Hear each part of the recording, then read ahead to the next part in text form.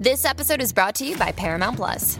Get in, loser! Mean Girls is now streaming on Paramount Plus. Join Katie Heron as she meets the plastics in Tina Fey's new twist on the modern classic. Get ready for more of the rumors, backstabbing, and jokes you loved from the original movie with some fetch surprises. Rated PG-13. Wear pink and head to ParamountPlus.com to try it free. This is Wilson from F3 Dayton with your weekly Q-Source topic, where we review a chapter of the Q-Source while also hearing a classic episode of the 43 Feet podcast featuring Dredd and Dark Helmet. This week's topic from the book is Q 2.3, Missionality, Serving in the High Impact Zone.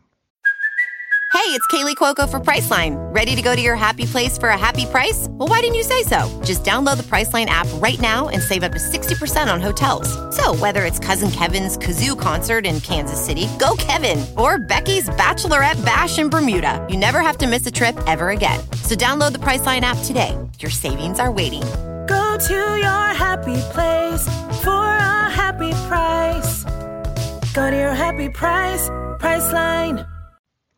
Dayton's war daddy, Fence Post, is a small business owner and spends a fair amount of time on financial websites. He recently told me he came across advice from Charlie Munger and his better-known buddy, Warren Buffett, at their 2022 annual shareholders meeting regarding how someone can find their calling. They advised, find what you're not good at and avoid those things. That advice fits nicely with this current Q point, but it also reminded me of a book from 2001 co-authored by Marcus Buckingham and Donald Clifton called Now Discover Your Strengths. I hadn't picked the book up in over a decade, so I turned to the first chapter to refresh my memory before starting this intro. And how does this book of 20 years ago begin? By referring to the strengths of Warren Buffett. They write, like many people who are both successful and fulfilled, he, that is Warren Buffett, found a way to cultivate the strengths he possessed and put them to work. Another example, Michael Jordan, arguably one of the best basketball players of all time playing for the Chicago Bulls. He also tried out for the Chicago White Sox. Let's just say that he struck out at that sport. Dredd has his own way of addressing this topic with his three main points.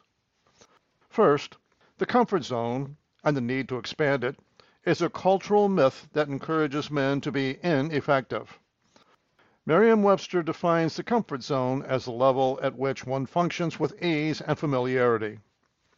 Standing alone, there's nothing particularly negative about that idea.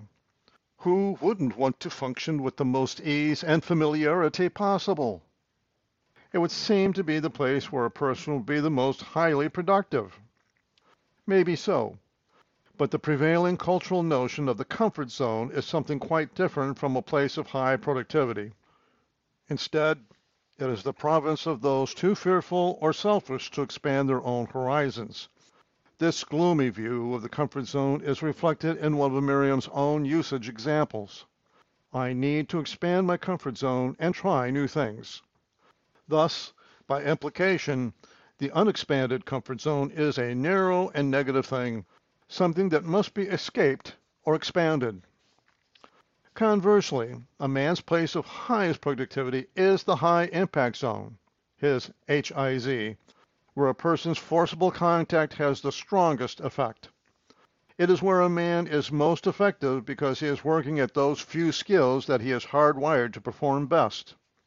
Outside of his HIZ, he will find himself mired down in the greater universe of skills that he is not hardwired to perform well.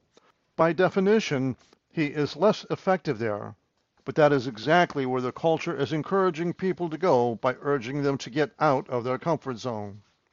Second, a high-impact man's mission marks the boundaries of his high-impact zone. Missionality is service in the high-impact zone. To live right, a high-impact man must exert the majority of his efforts to serve within his personal high-impact zone, the boundaries of which are defined by his mission. Mission is the course of action taken to achieve an articulated purpose. The course of action is comprised of the individual tasks the high-impact man undertakes to bring his purpose into fruition.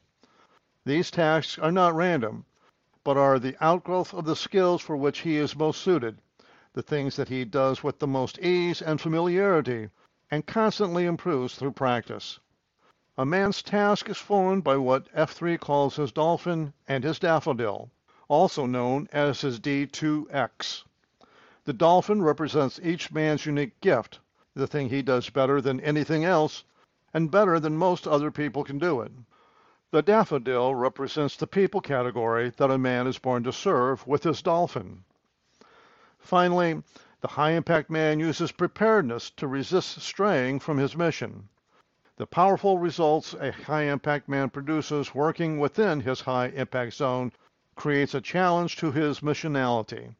His impact within the groups he serves will soon result in requests that he undertake tasks that range far outside of his D2X. No matter how compelling the underlying need sounds, the high-impact man should quickly and firmly decline to do so. And with that as an overview, here's the substantive portion from a classic episode of the 43 Feet podcast with Dredd and Dark Helmet talking about missionality. And we're back. Okay.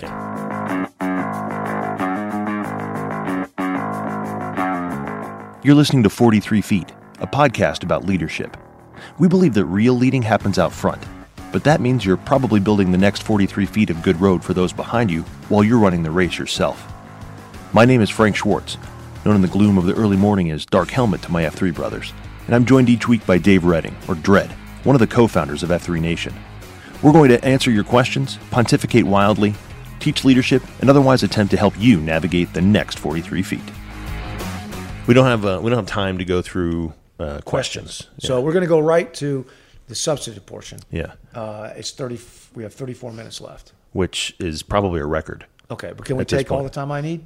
But I still think no matter whatever says on the clock, it doesn't matter. You take all the time. Thank you. Need. Thank you very much, Darkest. Because this week we're going to talk about something that I think actually might be one of the most key and important points of the Q source. Which is? Missionality. And that would be Q2.3 if you're following along on our idiotic number system. If you happen to be. If you happen to be. All right. The statement of missionality is serving in the high impact zone. That's the statement. What we're going to do is really talk about this. Not going to do our usual way. We're going to talk about this as a group.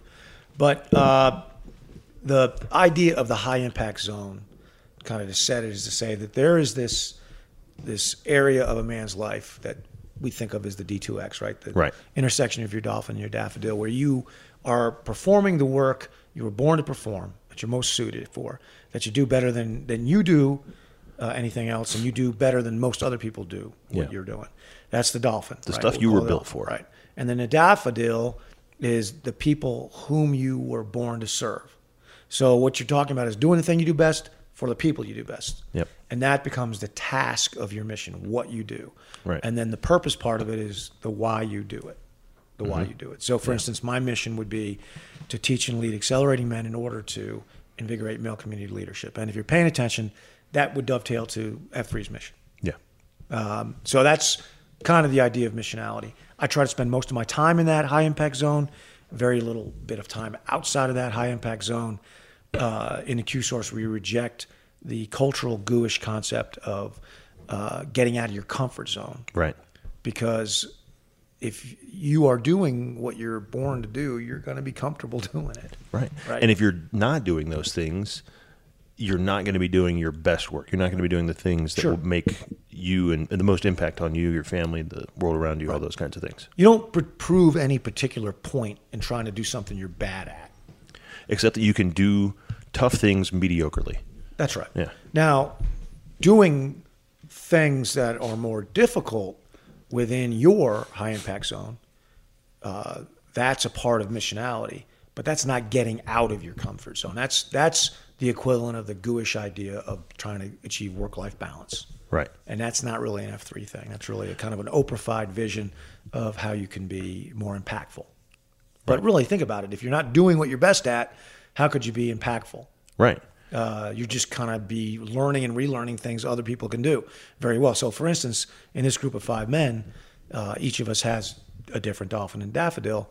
I'm just going to pick on AP for a second because one of the things he does very well is IP-related things, or IT-related things. Which IPs are part of. IP is part of. Thank you. So he's good with technology. I think Crotch Rocket would freely admit that he's incompetent. In fact, he's staring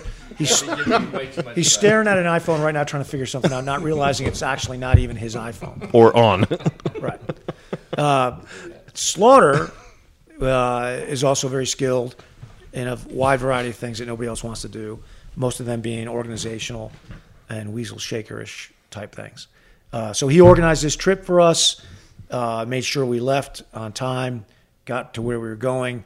If that task was left to, say, Crotch Rock and I, we'd probably be in Shelby, North Carolina right now, maybe.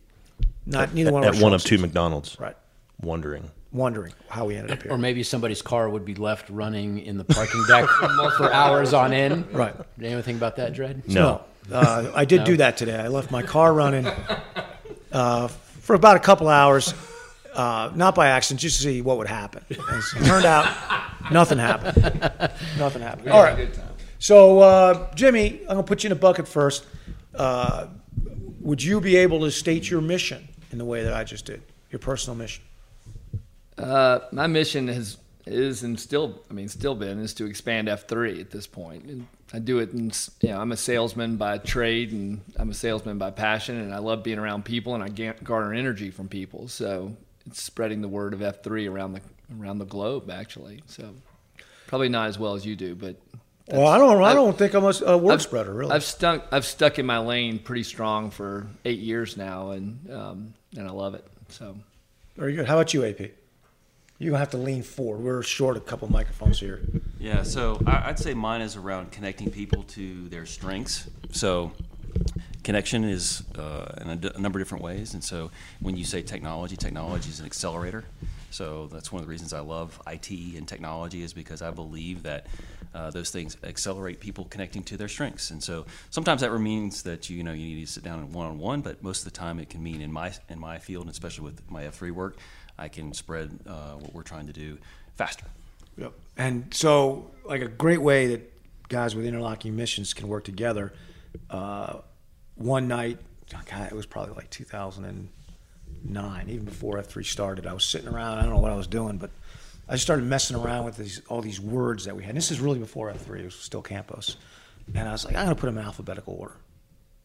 So I started taking things that we were saying, and I just started like an old school idiot-based Google blog. And that was the lexicon. But my efforts took it about 1/1000th of the way where it's gotten to today. I mean, that was all I was capable of doing, and it was clunky and dopey, but it was an idea that I had to be more effective, to communicate more effectively by capturing the uniqueness and the richness of F3 language, lingo, right? The things that guys were saying, and we were just listening, saying, "Wow, that's funny. I'll write that down. That's funny. I'll write that down," and then trying to give it a definition if I could. As it's turned out, that's been a pretty good thing for F3 or a popular thing, or whatever. When I would go on the website and look at statistics, that was usually lexicon is the most visited area of the site. Which, if you think about it, that's kind of crazy, right? Guys are looking up definitions of words that we invented. But AP took that on several different occasions and improved it astronomically, just greatly. And the last time you did it, we were sitting here talking about what you did. Basically, you linked it up so you could do it off a spreadsheet. I'm not really sure the mechanics of it. But you said, it took you 3 or 4 hours to do that? Yeah, that's right. And it could have taken any number of the rest of us days, weeks, or months, and never would have gotten done. I'd still be working on it now, and Jimmy would not have plugged a computer in yet. He'd be yelling at the screen going, ESPN.com. Right. Checking score. Siri! Right. He was trying to get the Amazon thing working in here. He's yelling, "Google lady." And not surprisingly, she didn't answer. Weird. Yeah, but that's the beauty of missionality, right? It's each of us, especially in this room, is contributing something different. Right. And that's the idea. We all have a high impact zone, but by working together and locking shields together, we multiply the impact exponentially. That's the idea. It would be impossible to serve the number of men that are served and that will be served if one guy was trying to handle all of it. Yeah, and it's a problem with Yeah. organizations. Is not you got a hero is not recognizing that, and recognizing the role you play within an organization and embracing it. It's difficult, right? And I mean, a lot of good organizations end up falling apart because its members cannot find joy in serving in their high impact zone in that organization. You know, the drummer wants to be the singer. You know, the singer wants to be the guitar player. It's like, it's funny. I mean, you don't achieve a success that way. And organizations suffer from that. Yeah. You can't have a team of all quarterbacks. Right? You're not going to get real far. Nope. Yeah. So, and I know we have plenty to talk about, but I know that there's a number of guys out there who are thinking, this sounds good.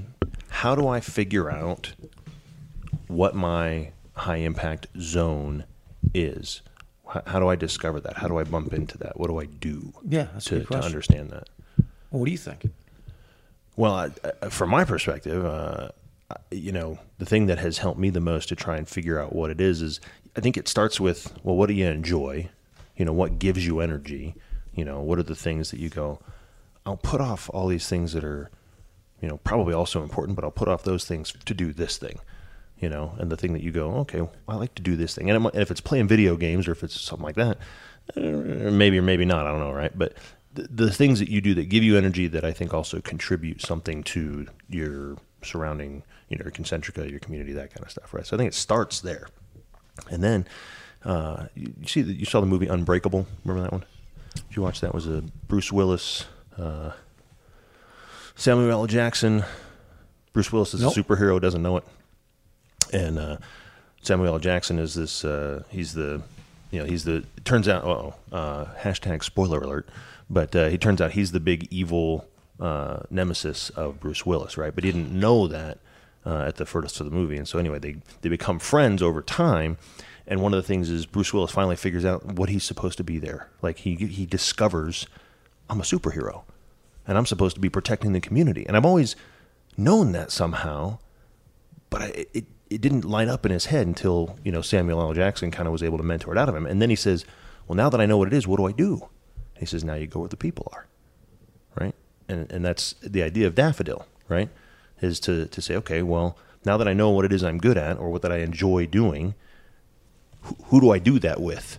You know, and I think a lot of it's experimentation, patience, and a lot of frustration maybe along the way, right? I mean, I'm imagining there are things that you thought might be it or you thought you might enjoy, or it took some time, didn't it, to kind of narrow this thing down to this very succinct statement of this is what I do and this is what I'm about. Is that a fair? Yeah, I mean, my personal belief from watching guys and watching my own life is that everybody already knows their own dolphin. But two things keep them from admitting it to themselves. And the first thing is pride. So I'm a teacher by nature, and I'm pretty good at it, and it comes very easily to me. I use that in my job as a trial attorney. I use it in F3. It's not hard for me to do, and I feel when I'm doing it, I feel like, oh, this is what I'm supposed to be doing. It's easy. Mm-hmm. It's easy. In the comfort zone. That's in my comfort zone, right? That's why I say don't get out of that, right? Yeah. Now, from a prideful standpoint, I don't want to be a teacher. Teachers, why not? Because doers do, and teachers are people can't do. Isn't that like a reverse Oprah bomb or something? No, I mean, I think that's an old saw that has merit, and all right. I don't really like that. I don't want to be that. And I'll admit that I see that the role of teachers, I think it's, in my mind, it's less masculine or less forceful than being a doer. Mm-hmm. I don't like it. But that's what I am. You know, and I wish I was a Olympic skier, and I ain't gonna happen either. Right. You know, so that's the first thing, pride. The second thing is fear. Mm-hmm. And the fear part comes in when you know what you're supposed to do and you admit it to yourself. Well, now, like you just said, you Samuel L. Jackson, you got to go do it, right? Yeah, got to go where the people are. You know, and I've heard a lot of men say, "Gee, I wish God would show me what He wanted me to do. I wish He would show me." I'm like, no, you don't, because then you'd have to do it. Because if you really wanted it, He would. Right. And then you'd be Well, the problem is you're afraid to know it and to grasp it and do it Right. because you're out of excuses. It's an excuse to go around saying, "I don't know what to do." Yeah. If that excuse would disappear, really, you really want to wake up in the morning and have it written on the wall? It's exactly what you're supposed to be doing. Now go do it. Well, now the excuses are gone. So I think that's what stops men from admitting to themselves what their dolphin is. Look, it's the thing you've been doing since you were a kid, the thing people always asked you to do. When people want to succeed at something and they need what you do, they ask you. Right. Where do you keep finding yourself? Yeah. What's easy for you? What takes the least amount of preparation? What fatigues you the least? Though, just ask yourself that, and that's who you are. Mm-hmm. And yeah, no, absolutely. Go ahead, AP. You were going to say something. Well, the way, and you were going to say it much closer to the microphone. Yeah, sorry about that. Hello, can you hear me, Paxton? Yeah, you're good. So one of the things that you just sort of encapsulated there is that ego is such a powerful force, and you can really either listen to it or you can hear it, but you can ignore it. And a lot of times with that teacher analogy really sort of hits home, because being a student and being a teacher doesn't sound as sexy as like the guy who's going to solve cancer or whatever it is. It's just not. It doesn't sound as rewarding, but truly it really is. And the kind of getting it back to the missionality piece of this, one of the things that I think about is, like, I can talk to Slaughter, and I want him to talk a little bit about as well about his mission, because I think he's and I would say this if he wasn't here, he's an amazing dude, and we all think that.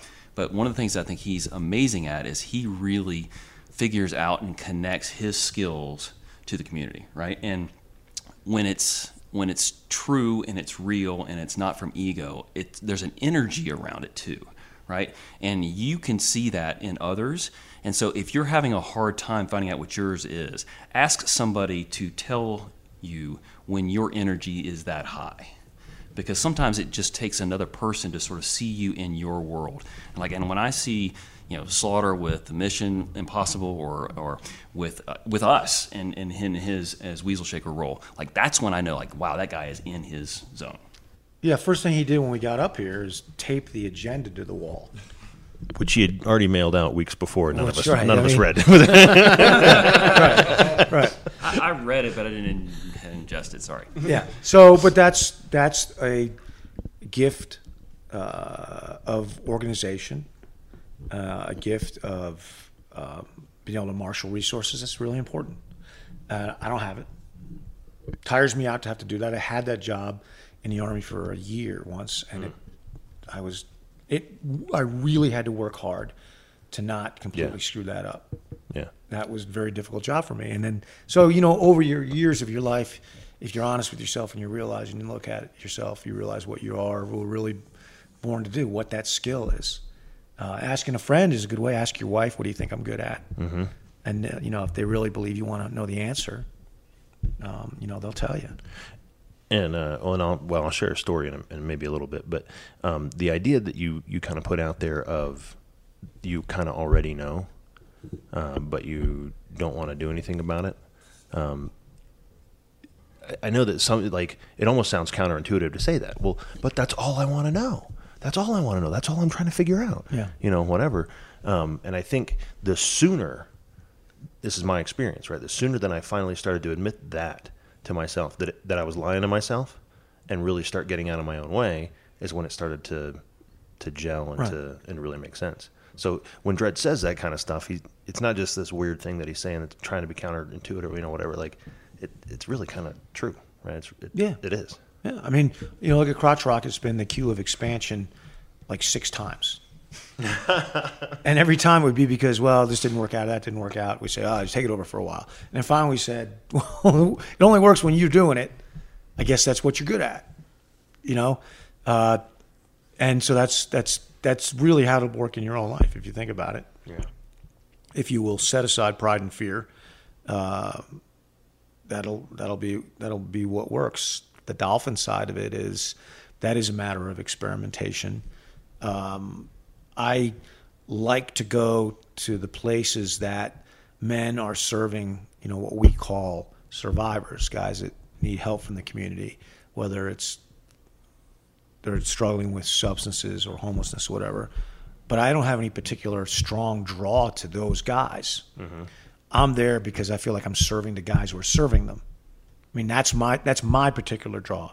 Right. And that doesn't mean I dislike the guys at those things. I like them fine, but I'm not sitting up at night. Yeah, so it's not the thing that you look at and go, gosh, and you just obsess about how do I do more for those particular guys or for that particular problem or whatever it is. I mean, I'm sure every region has its own pipeline like we have, who we now calling Chavo because he's Charlotte's Dabo. Like every region has their own. He's the most decent human player. Yeah, he's the world's most decent man. Yeah. Who can also do things. Yeah. Who also get things done. So Chavo spends a tremendous amount of energy, as does Slaughter, serving survivors in our community. Yeah. And we all look to Chavo when we hit a dilemma, like we're having a struggle with a particular guy, how we can help. Chavo just says, this is the right answer. Like he knows. Yeah. And spends a lot of time putting together workouts and other things to accelerate our ability to serve them. None of these things would ever cross my mind, and none of these things to me seem like they're going to work at all when he proposes them, and they all seem to. Whether it's having to work out at the homeless shelter, which is Slaughter's idea of sitting here, or Mission Impossible to help the guys in recovery. Those things, I'm like, well, those guys aren't going to work out. Why would they work out? And yet they do. They do. And maybe you can talk to that, Slaughter, because that's your daffodil, isn't it? Or don't let me put words in your mouth. Yeah, no, I think helping guys reach their potential is my dolphin. And a lot of times the lowest hanging fruit are those who are less fortunate, guys who are in the homeless shelter or in recovery. But it's also a lot of F3 guys. I mean, I've met guys all along the way who are just starting out. They're having trouble. They're not becoming the people they want to become. They're not reaching their full potential. And those are the people that I spend most of my time with. It's not leadership. It's not getting them physically fit. It's just helping them to reach their full potential. And I'll be honest, my ego... How is that not leadership? But go ahead. Sounds like leadership. Well, it's the beginning. Sometimes that's helping a guy find a place to live or get a job. Leadership for me, maybe not so much for them. They're not thinking in that direction. I mean, that's where it ends up. But my ego doesn't want me to be me. My ego wants me to be Dread. My ego wants me to be able to. So your ego hates you? Is that what you're? Everybody wants to be the quarterback. Every kid wants to be a fireman. Those are the sexy jobs, to get up in front of people and inspire awe with what you say and with what you do. And that's just not the way that it is. I mean, that's not my script. One of the greatest gifts I've ever gotten, I was kidding with you earlier, but this was serious for me, is surrounding myself with people who are willing to tell me the truth. Actually, I didn't think you were kidding, and I was really appreciative of what you said, but I hear what you're saying. It's important. It's like the guy that wants to spend his career being a comedian, and finally somebody says, you're not funny. You're not that funny, and you got to start over. And that's actually what Slaughter told me earlier, but it's cool. No, you're not that funny. I know, but I'm also not trying to be a comedian, so it's okay. Yeah. So I ended up back where I think I belong, and that was just kind of the default setting, and that's where I kept ending up, and that's how it got me here.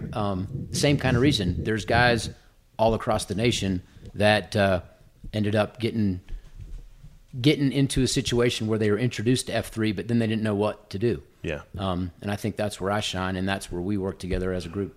Yeah.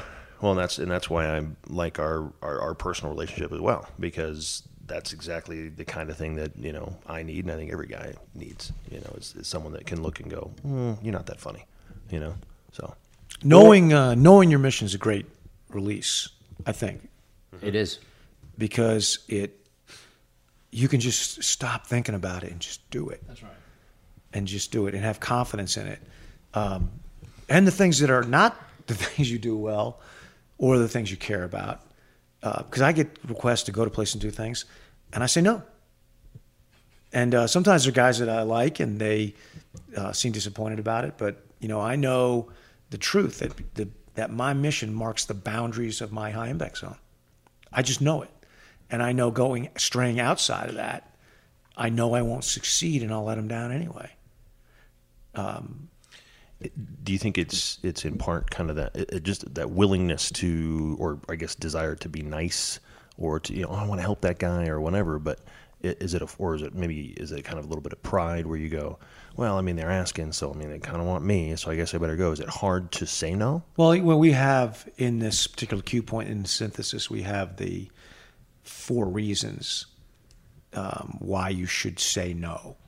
And the first one is, which is helpful to me, is you'll disappoint the asker.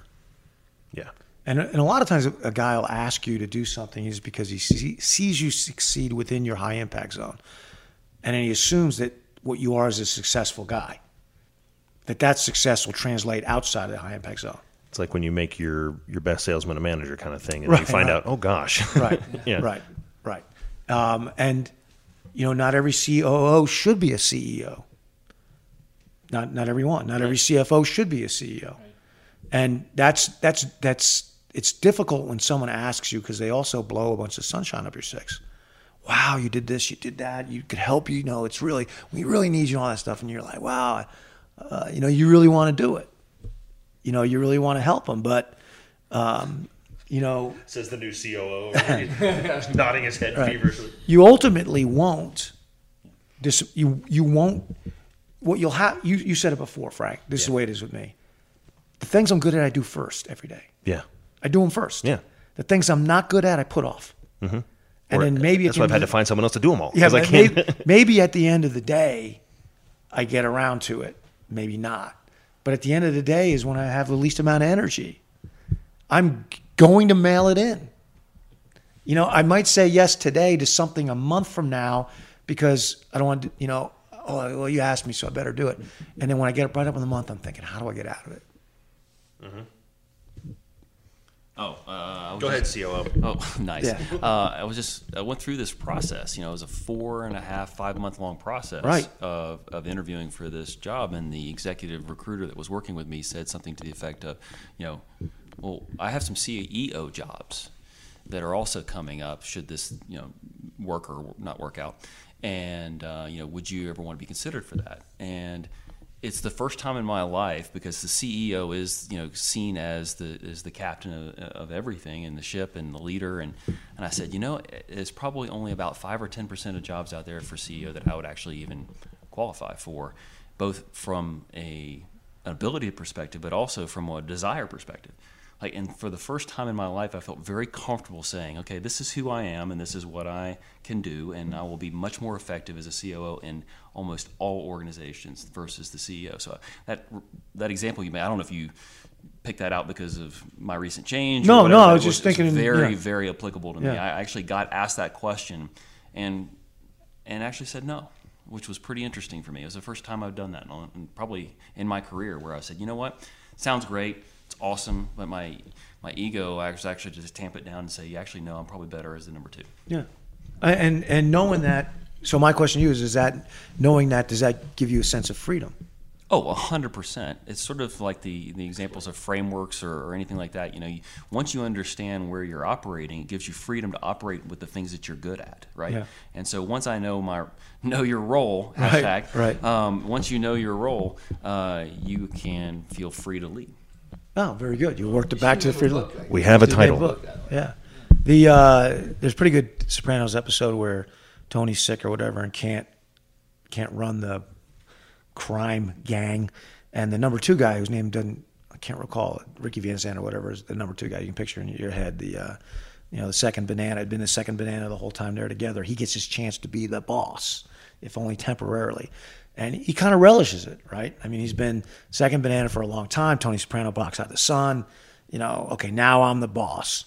And he takes over, and his wife fuels that. She's like, it's your time to shine, and it's your turn, and And he goes about doing the things that he'd watched Tony do all this time. And he, was the second banana, and immediately realizes that he doesn't have that skill. Whereas Tony Soprano would walk in a room and say, here's what we're going to do, and guys, you start doing it. They question him. He doesn't have that sense of being able to persuade guys very quickly and very easily. And the decisions he has to make, turns out he doesn't like making tough decisions very quickly. He doesn't realize that that's part of leadership. And so he's at it for about, half the episode and becoming more and more aware of this. And Tony finally comes back and he just, has this sense of relief, like I don't have to do this anymore because this wasn't what I'm good at. And it's not a moral thing. That's a part of it. You think, oh, gee whiz, I'm not fulfilling my destiny if I don't rise to the very top of this organization. And that's not everybody's destiny. I think it's probably few people's destinies. And I would think it'd be agonizing to be jammed into a situation that was outside of what you do well. So how do you differentiate your comfort zone from the boundaries of your high impact zone? How do you know when you need to push out of where you are? Yeah, I just reject the whole comfort zone thing. I think the spur actually that we use here says, I want to make sure I get it right. Spur is actually the comfort zone, and the need to expand it is a cultural myth that encourages men to be ineffective. And the idea of this is that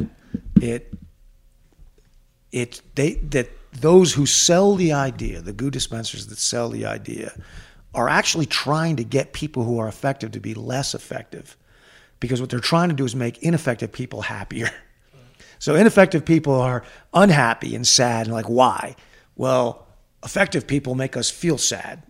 They mock us with their effectiveness, right? So if you encourage effective people to do something dumb, which is to stop doing what they do well, then everybody kind of levels out, right? It will have the appearance of more effectiveness because by comparison will be somewhat more evened out. It's really like telling a kid who does something really well not to flaunt it. Yeah. In school. I remember OBT told me once the school he was sending his kids to had this thing about academic humility. They were grading that. I said, well, how does that work? He's like, well, they're grading you on the fact that if you get good grades, whether or not you don't brag about it to kids who don't do well in school. And I thought, that's the exact opposite of what we should be doing. I mean, we shouldn't tell them to brag, but if you're doing well, we should be, glorifying that. Say it's not a matter. Bragging is when you intentionally make someone feel bad and tell them that you suck because. Right. Just because you feel that way when presented with great things. Right. Doesn't. Yeah. Well, discouraging people from taking joy from the fact that they do something well, that they were made to do, to me is an evil act. Yeah. To make them feel, and that's why I hate the comfort zone. Well, get out of your comfort zone. Don't you think you should be doing something that you've never done before, that you've never done? So getting back to what you said. So with that as a backdrop, because what you were asking, Slaughter, was, how do you know the difference between essentially a comfort zone that you're just languishing in, right? Right. Well, because theoretically, when you get to the place where you're doing what you were born to do, it should feel somewhat comfortable. It should feel right. So how do you differentiate that from the wrong kind of comfort zone? So within the high impact zone, right, where you're having all this impact, you should be constantly looking to find more advantage within that. Yeah. Like the difference between acceleration and complacency, and getting out of your comfort zone. Doing things you're not good at is not accelerating you. That's right. That's right. So you have to say, take us as a group, as F3. So we start in Charlotte in 2011. We reach a level of comfort, right? We expand a couple of workouts, succeeded far beyond what we thought we were going to do in our first year. But at the end of the first year, OBT and I both said, we can do a heck of a lot more. I mean, the fact that we had 60 or 70 guys, and Jimmy, you were there. I'm not sure, AP, you were there right at that moment. I guess you were. We could have just said, well, let's just consolidate this, right? There's no need to do more. There's no need. We were getting requests pretty early on to come to Atlanta and Raleigh, if I recall. In the first year? Yeah, and we could have rejected those. That summer. Okay, it's funny. I had forgotten about that. And in Greenville, South Carolina, was one of our very earliest plants. Before we even knew what we were doing, we accepted those invitations. That was pushing beyond our current boundaries, right? But it wasn't getting outside of our comfort zone. We were doing what we were doing. We were just going deeper in. And we hadn't foreseen that we would go to towns in other states and cities in other states so quickly or ever. Right. But if they had said, hey, come to Greenville and help us start, not F3, but something. Habitat. Or whatever, right? You guys know how to get stuff done. Why don't you come down here and help us with Habitat? Nightmare. Right. right? That was So AP just said Otis bomb. That was something we came up with in the very first year, because immediately when we started having success in our high impact zone, we started having requests outside of that, and we named those Otis bombs because it was like a guy farting on the elevator and jumping off. It was a guy saying, "Y'all ought to stop bullying," and then running off. Wait a second. So we sat down and wrote out our mission and committed ourselves to living within that mission. That was our high impact zone. That's what we mean in the Q source by saying that the mission sets the boundaries of the high impact zone.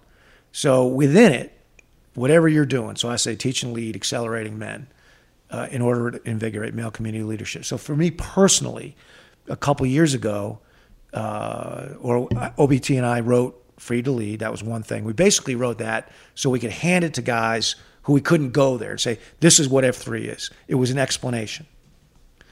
But after that, it seemed to me, for my personal mission, that I needed to be able to help guys accelerate. So, I sat down, I wrote Accelerating Man. That was what I did. Ultimately, I didn't do anything with that because I realized it was too limited, and that became the Q source. But that made me have to accelerate within my high impact zone of teaching and leading. I could have said, well, the heck with it. I'm not gonna spend the time doing it. Right. But I saw that as the next step within my high impact zone to do that. So that's why the five of us are here this weekend. We're in our high impact zone. Things have been going great. F3's been expanding.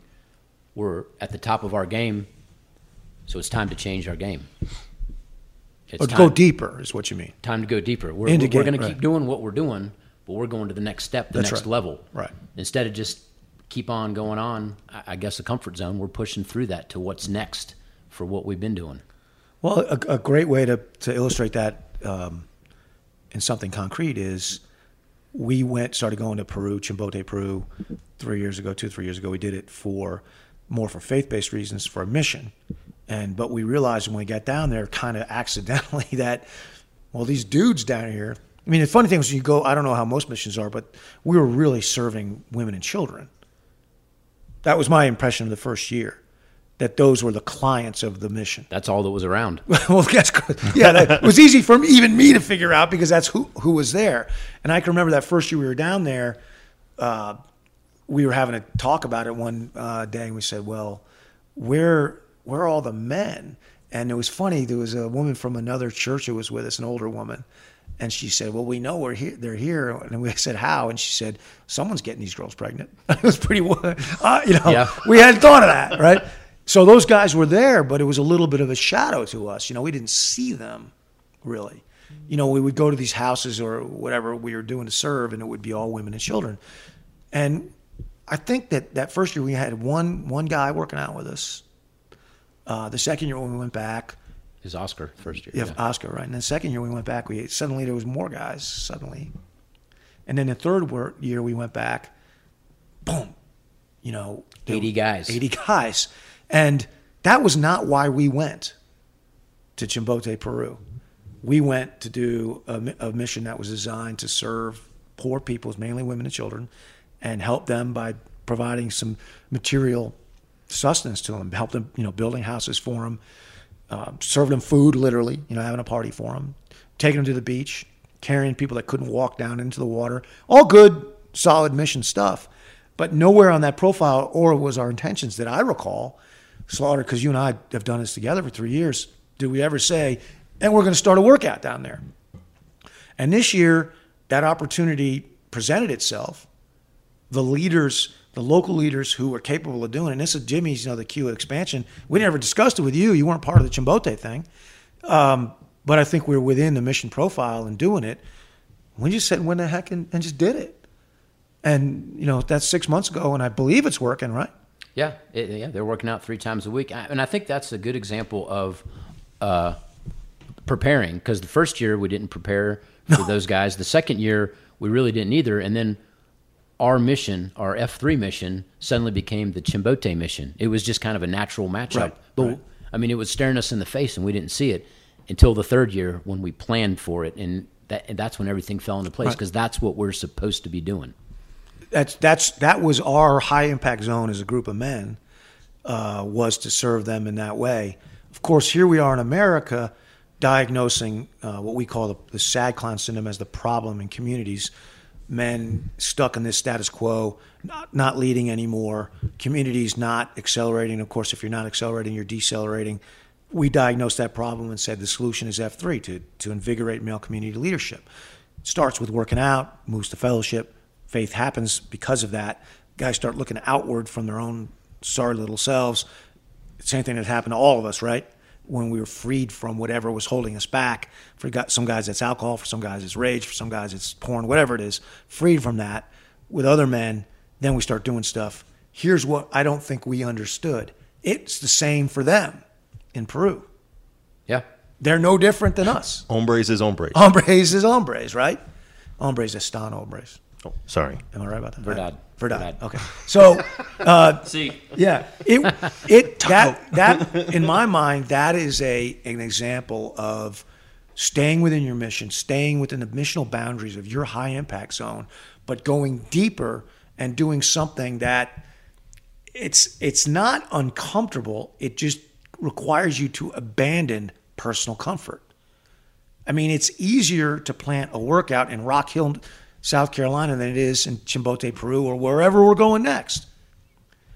But within our high impact zone and not being restricted by the idea of trying to be comfortable about it, that's what we would do. That's how I see it.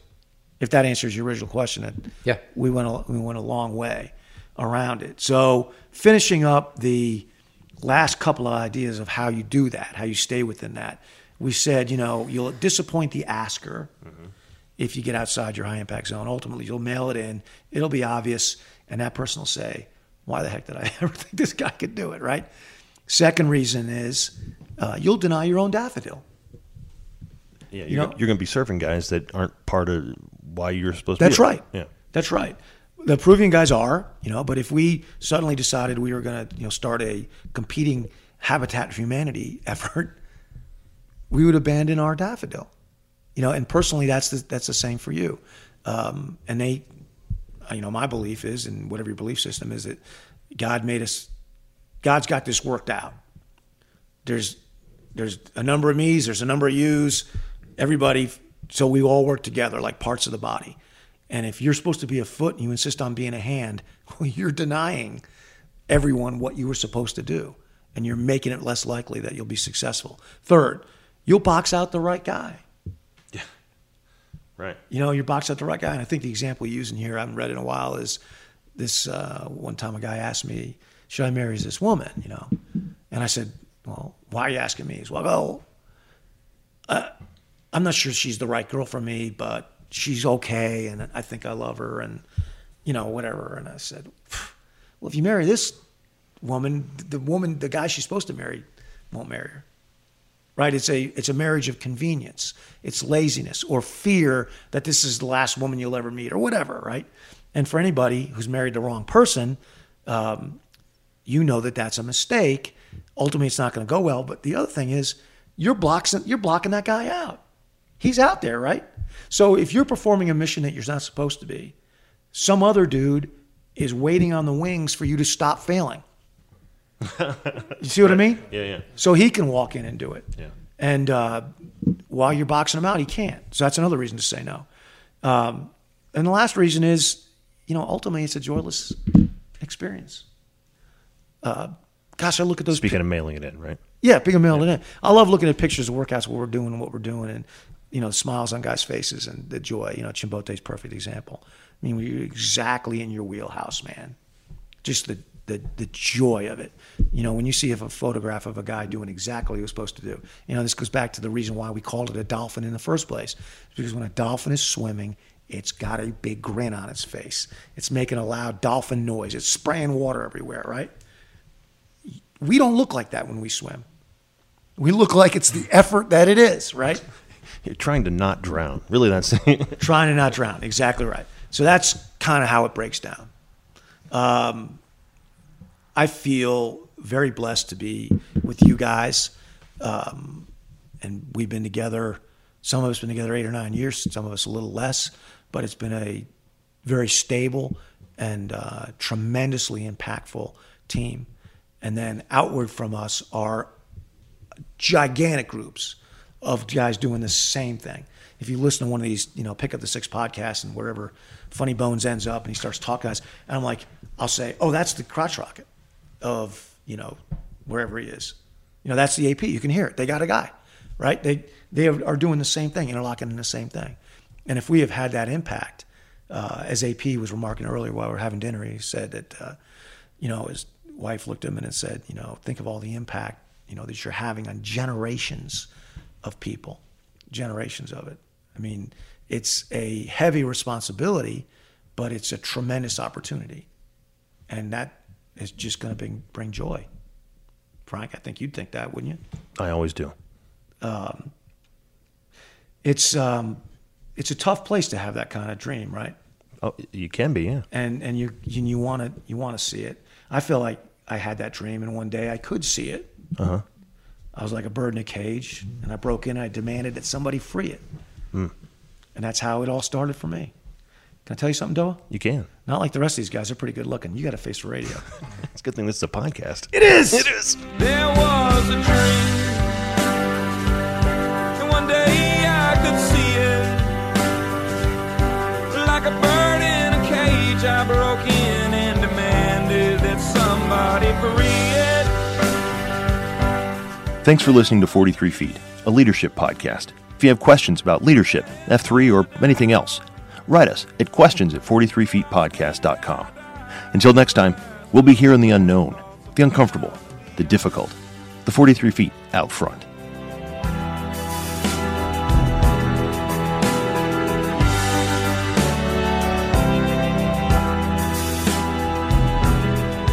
There's a darkness upon you that's flooded in light. In the fine print that tells